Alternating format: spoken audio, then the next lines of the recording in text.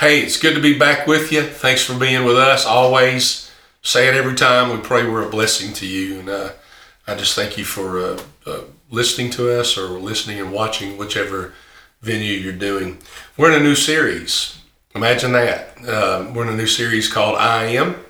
And we're doing this through Lent right on up to Easter Sunday. We are taking the Gospel of John, and we ask you to read the Gospel of John with us. There's no reading schedule. You read it at your leisure. If you get finished with it, turn right around and read it again. Stay with us in the Gospel of John. All these I Am sermons and the I Am statements are going to be coming from the Gospel of John from now till Easter. So we want you to be there with us. And that can be a part of your reading. If you're practicing Lent, it's about generosity, about helping people. It's also about prayer and devotion, and it's also about fasting. And fasting obviously can include food, but it could be from social media, other things like that, that you can search and look and read about and then choose to do that. So if you're practicing that, remember it's Monday through Saturday that we fast, use our generosity in prayer and devotion, and then Sunday is a day of celebration because of the resurrection. Then you start back again. So we pray that you're doing that. We're beginning with the first statement of the 7 I Am statements, and that is John 6:35, where the Lord says, I am the bread of life. And Jesus told them, no one comes to me will ever be hungry, and no one who believes in me will ever be thirsty again. Let's pray together. Father, help me to be a plain preacher today, so plain that a child would understand me. Help me to be in tune to your Holy Spirit and your word of knowledge to give to me, to speak to people listening or watching or both. If you prompt me with it, I want to be obedient to speak to it. And then, Lord, you see all of us, but you see me differently. I'm under a greater and a more strict judgment than anybody watching or listening. I know that, and I accept my place in rightly dividing your will, your word. It's in the name of Jesus that I pray, his name that I preach. Amen. In chapter 6, which is where we are today, beginning the I Am statements, we got two phenomenal things going on. Both they're preceding Jesus teaching himself about himself that he is the bread of life. One is there's the feeding of the 5,000, which there are fish and loaves. Honestly, the bread is there, and I want to bring that out here in just a moment. And we know it's probably more than 5,000 people because of children and women being there as well. Then we have the account of Jesus walking on the water, and that's found in John 6, 16 through 20. And I want to show you this because we're not talking about when Simon Peter by faith walks on water. We're talking about a whole nother occurrence of Jesus walking on the water. Let me just read to you the scenario of this. This is John 6, 16 through 20. When evening came, his disciples went down to the sea, got into a boat, started across the sea to Capernaum. Darkness had already set in, but Jesus had not yet come to them. Then a high wind arose, and the sea began to churn. After they had rowed about 3 or 4 miles, they saw Jesus walking on the sea. He was coming near the boat, and they were afraid. But he said to them, it is I. If it is I, do not be afraid. I was raised around a lake in Campbellsville. We had Green River Lake. Pastored in Russell County. There's Lake Cumberland. So I've been around lakes and water most of my life. Can you imagine tubing behind a pontoon boat and Jesus keeping track with you on the water? Can you imagine be out there bass fishing and you just watch Jesus walk across the lake? Can you imagine that? And hopefully you can in this passage. And I want you to notice something that in Scripture, and you're going, man, this doesn't have anything to do with eternity or salvation. It's just the person of Jesus that's amazing to me, is that they were 3 to 4 miles offshore. That's a long way. A lot of us don't walk 3 to 4 miles on land at a typical time. And here Jesus is, it's even stormy. and he's walking there. What do we average? 2.5, 3 mile an hour when you walk, if you're walking for exercise. So we're talking an hour or a little over an hour walk on the water out there. It says it's a stormy conditions. I just wanted to point that out to you. As you read the Gospels, there's amazing things that come out, but I think this is you may count it as a simple miracle.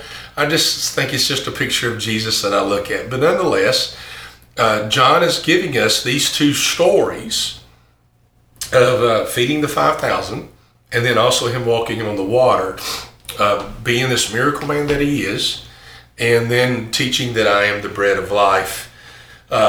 I want you to look at John 6, 30 through 31. There's a conversation going on, and the people who are aware, you have to know these people are already aware that Jesus was not in the boat with the disciples when they left, but he was with them when they arrived. And they're going, how did this happen? And I just told you about him walking on the water. They're also aware of the miracle of feeding the 5,000 with the fish and the loaves. They're very aware of this. So John 6, 30 through 31, they make this statement. What sign then are you going to do so we may see and believe you? They ask. What are you going to perform? Our fathers ate the manna in the wilderness, just as it was written, he gave them bread from heaven to eat. The people here are like, oh boy, you've done the fishes and the loaves thing. You've fed all these people with such little food. You've walked on the water to get to a destination. I'm sure the disciples were talking about this. And what are you going to do next? What other trick are you going to pull? What else are you going to show us when it comes to what you're able to do? It's kind of like this, oh boy, what are you going to do next? In verse 31, that they said, our fathers ate the manna in the wilderness, just as it is written, he gave them bread from heaven to eat. They're setting up the teaching of Jesus to use the example of bread and that he is the bread of life. But I want to show you how that comes together already before this teaching occurs. I've said this many times. I repeat myself a lot on this. I want our people to see this. I think these are just incredible discoveries of treasure in Scripture. And when you get into a deeper study about Jesus, what was prophesied about Jesus, and even what happened to him in his life. But I want to remind you that Jesus was prophesied to be born in Bethlehem. That's not just where they stopped or they ended their journey. He was prophesied that he would be born there. I've been there several times, to those places that are highlighted as the place of his birth. So you got to know what the word Bethlehem means. The word Beit, or B-E-T-H, means house.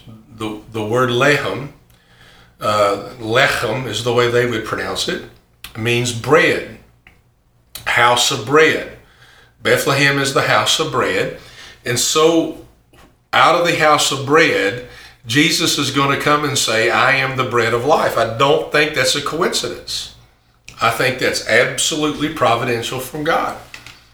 So you need to see that picture. Prophesied Bethlehem, house of bread. Jesus is going to start his teaching in the bread of life. But these people just set it up for him. When they started talking about the manna that they got, that they ate in the wilderness, he gave them bread from heaven to eat. So Jesus responds. Jesus said to them, I assure you, Moses didn't give you the bread from heaven. This is John 6, 32 through 33. I assure you, Moses didn't give you the bread from heaven, but my Father gives you the real bread from heaven. For the bread of God is the one who comes down from heaven, and he gives life, absolute life to the world. He's telling them, I am this bread. It is me, and I give life. And the word that he uses here as life is not biological life. That would be the word bios. If you use the word biology, it's the study of life, bio, meaning this life that we have, this physical life. Jesus didn't use bios here. He used zoe here, And he used Zoe, meaning that is a life that is above and beyond physical living. It is a life that is on a spiritual realm, even an unseen realm that we're living. I want to remind you that in Matthew 4:4, Jesus has finished his 40-day fast in the wilderness, and he's being tempted, and he's hungry. The scripture said he was hungry, and he's being tempted by Satan to turn, stone into bread. The response of Jesus is this: man must not live on bread alone, but on every word that comes from the mouth of God. Physically, you and I need food for sustenance and nourishment in our body. Jesus is talking on a completely different realm than the physical life. He's reminded them that I am the person that's going to satisfy your life in a spiritual way, in a soul way. I'm the one that's going to be able to complete you. From him, we are going to get wisdom and understanding and knowing what life really is all about. And you're going to find out when you get there, it's more simple than we make it out to be. Then in John chapter 6, verse 34, per their request, they said to, "Sir, give us this bread always." And in verse 34, it's saying always like, will you give us this bread over and over and over again and again and again and again? Will you make sure that our cupboards are stocked with this kind of bread? Basically feeding us like God fed Moses and the children of Israel every day with manna. And then John records this, and Jesus teaches this in John 6:35, which is where we started. And that is, I am the bread of life. No one who comes to me will ever be hungry. No one who believes in me will ever be thirsty again. He repeats this in John 6:47 by saying, I am the bread of life. Could the relation of Jesus and the recent miracle of the fishings of loaves come to play here? Could it be that Jesus is saying, man, you're mesmerized by my miracle of fishes and loaves, even walking on the water? But let's get back to the food item. Fishes and loaves, you're mesmerized by this. Could it be that he's replacing himself with even their fixture on you fed us, miraculously fed us? He uses hunger and thirst here because they're metaphors, they're teaching examples, they're illustrations of human responses to bodily needs, to be able to explain what he's getting ready for them to understand. Everyone has them. We all have these needs physically, to hunger and to thirst. Our body is craving the nourishment and the supply of this. But he's addressing something greater than the physical realm. He's trying to get them to understand. In Scripture, your body is important. He made it. It even says that Scripture Paul wrote that even being physically fit has its limits. But the goal is for you and I to be spiritually fit. The body is important. He made us, but it's not the most important part of us. The soul. Your spiritual life is far more important. I know, I'm hoping you're praying for Ukraine and what's going on there and the possibilities of beyond there. I just take it for granted that you are praying for them. I know I am. Our church is. We can get into end times. Obviously, this situation is having people burst with questions when it comes to end times. And there are some things that Jesus told us about that revealed to John, the very John that wrote this gospel. And that he revealed to us that these things are going to happen. So end times, we usually go, what's going to happen to me?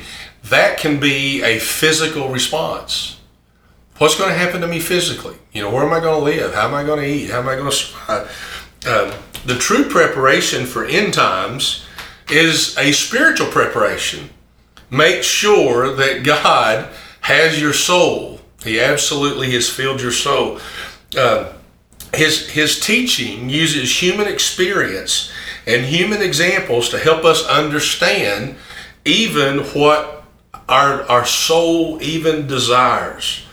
You can have physical hunger, but the truth of it is many of us are having spiritual hunger, and we're trying to fill it with physical things, experiences, even food itself. There's a core emptiness. There's a soul emptiness, and we try to fill that with physical experience. He says he is the bread of life. If we understand this, he who comes to me you're not going to be hungry, and you're not going to be thirsty anymore. It's not going to happen to you anymore. There's a core emptiness that is there for us. And it's basically your physical body needs sustenance over and over and over and over again. But your soul, once it experienced the one who made it, the Lord himself, you're not going to hunger and thirst over and over and over and over and over again. Why? The spiritual emptiness is gone. And guys, listen, we're probably more guilty of feeding, and I don't just mean food and water. I just don't mean food and drink. We're probably more guilty of feeding ourselves physically. Just even, I bring up the word fun. We think that life is just about having fun or escapism. There's responsibilities around us, and they are great. I just want to escape. I want to go away to a place. And I'm not saying you don't need a retreat. You don't need some respite time.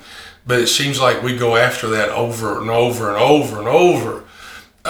Maybe even more than what is necessary. We are feeding our spiritual cravings with a physical world. And the emptiness is there because we're not feeding. Remember, I told you Jesus said, I can't live by bread alone.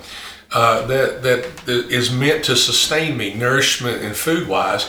I've got to feed off his word, which is the spoken word of creation, the written word of Christ, and the living word being Christ himself. So he is the bread of life. He is the manna from heaven. He is the nourishment that is absolutely to my soul. And that's what he's trying to get them to believe. It's not that I'm going to keep your cupboard full. It's that if you experience me, I will fill your soul. And that's what's crying out more than anything else. Nothing will satisfy your soul but Jesus. Here's my challenge before we head out of here today. Here's my challenge. I love bread. I'm going to go ahead and confess it out loud. I love bread. I'm not much on what we called light bread when I was growing up, or white and rich bread, even though that's what I ate mostly as a child. Excuse me. I love whole wheat bread. I love pita bread. I love going to Israel because, man, you eat all kinds of bread.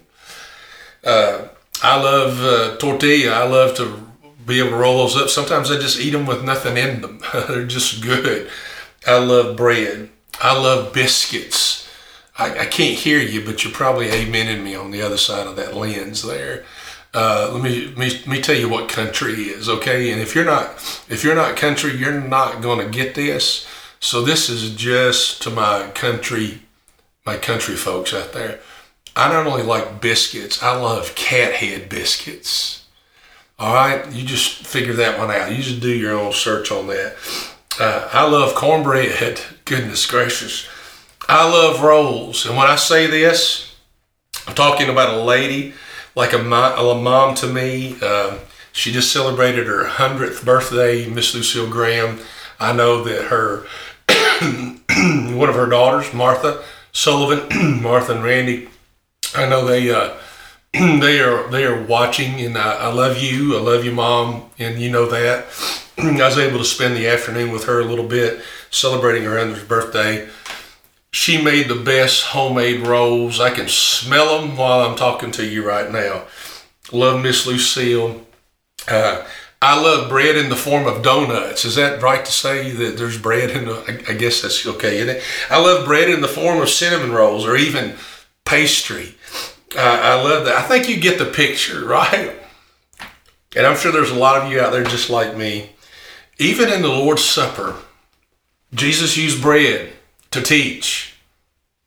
He said, this represents my body, which was given And I really believe in the simplicity of the gospel, and even in the simplicity of his teaching. I believe when he used bread, even with the fish and the loaves, even in the Lord's Prayer, give us this day our daily bread, the sustenance. I believe when he said to these people, I am the bread of life. He says it multiple times. I believe at the Last Supper with him, which we call the Lord's Supper, he uses bread to be able to teach and says, this is my body given to you. I really believe this in the simplest of forms, that he intended in his teaching that every time you ate bread, you would remember him being the bread of life. It's meant to remember him. Listen, as you take and eat bread in the normal course of your day, you know how sometimes you go to a restaurant and who cares about what you're getting ready to order? You can't wait for the bread to come out, you know. It's cinnamon butter on it, honey butter on it, all those kind of, I know what I'm doing to you. I know what I'm doing to me when I say that. Do we desire him as much as we desire physical food, bread? When you eat bread, will you remember what he taught about bread? There's the house of bread, Bethlehem, which he was born. Comes out of that the teaching, I am the bread of life. Give us this day our daily bread. Taught I am the bread of life several times.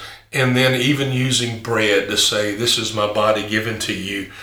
I really believe in the simplest form. Whenever those disciples or anybody else that heard his teaching encountered bread, it was to kick into gear. As much as I need this for my body, I need Jesus for my soul. That nothing else satisfies. As you go through this Lent season, will you realize that nothing will satisfy your soul's desire and hunger? Because we tried to feed the soul with physical stuff and we can't do it. It has to be the Word of God.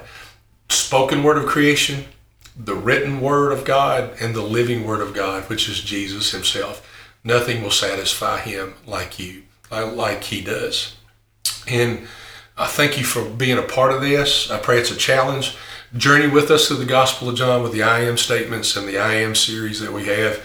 And remember, when you eat bread today, remember, as your body needs bread, your soul needs the Lord. I pray you remember that. And only he can satisfy. I love you. What do we say to each other before we leave? Grace and peace. Make sure you live in both of them. Okay? God bless.